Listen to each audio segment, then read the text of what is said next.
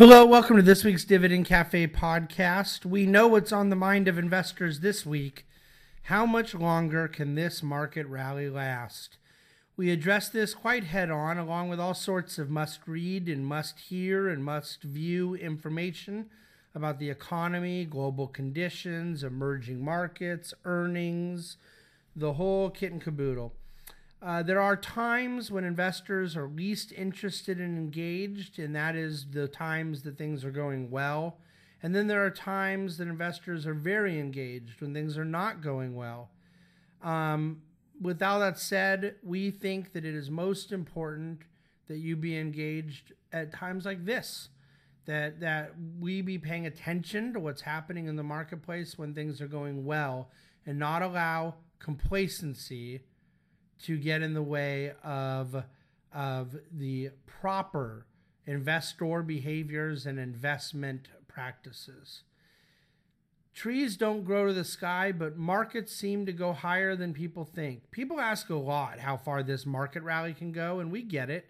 The market's moved a lot since the election, about 11% or so on the Dow, 10% or so on the S&P.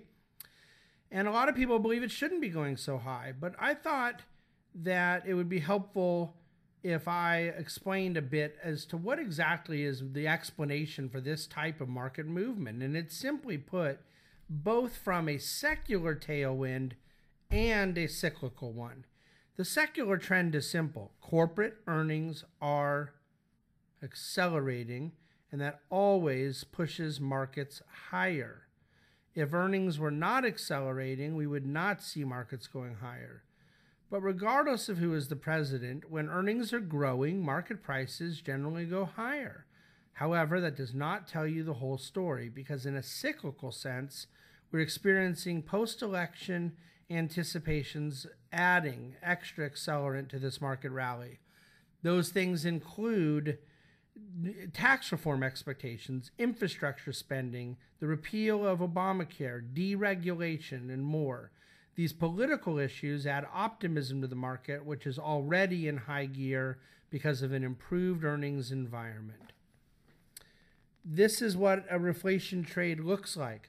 Why do we believe interest rates going higher and stock prices advancing in anticipation of pro-growth policies has the feeling of a broad reflationary environment? Commodity prices. Commodity prices have advanced significantly since Election Day, with steel up over 25%, oil up over 20%, aluminum up nearly 10%. This is what a reflationary environment feels like. The more things change, the more they really change. Walmart is the third largest employer in the world, behind the U.S. government and then the Chinese government, employing about 2.3 million people worldwide. It seems fair to say that one of Walmart's biggest competitors, really their biggest competitor, is the e-commerce giant Amazon.com. Their total payroll at Amazon, 100,000 people. Amazon has double the market cap of Walmart, 1/23rd as many employees. Is this a sign of the new economic reality that significant societal functions can and will be performed with a fraction of the human headcount previously used? These types of things require an investor's attention. If only we could figure out what's going wrong. I found this statistic worth sharing this week. Europe is 7% of the world's population. It represents 25% of the world's GDP, and yet it makes 50% of the world's welfare payments. One could argue that maybe that is unsustainable. In theory, there is no difference between theory and practice. In practice, there is. One of the issues that should give investors tremendous pause about the border adjustment tax being thrown around is the confidence that certain policymakers have that the dollar will increase in direct proportion to the higher cost of the imports, therefore negating its impact. We are always very cautious when people have a high level of confidence about something a currency should do. The fact of the matter is that the border adjustment tax is real world stuff with real world prices buyers, sellers, consumers, and impacted parties. The academic theories about what is supposed to work out are, well, theories. When it comes to 2017 tax reform, markets will most embrace that which the general public would also most embrace: pro-growth simplicity. Dividend growth for your peace of mind and your pocketbook. Our monumental studies of the realities of behavioral finance has taught us that investors have a hierarchy of needs when it comes to their financial peace of mind. We know how important cash flow and income is to investors, and we know how important assets and balance sheet wealth are. We also know that most investors want to believe their income needs can be met in the present and the future without having to forfeit the possibility of their asset values growing.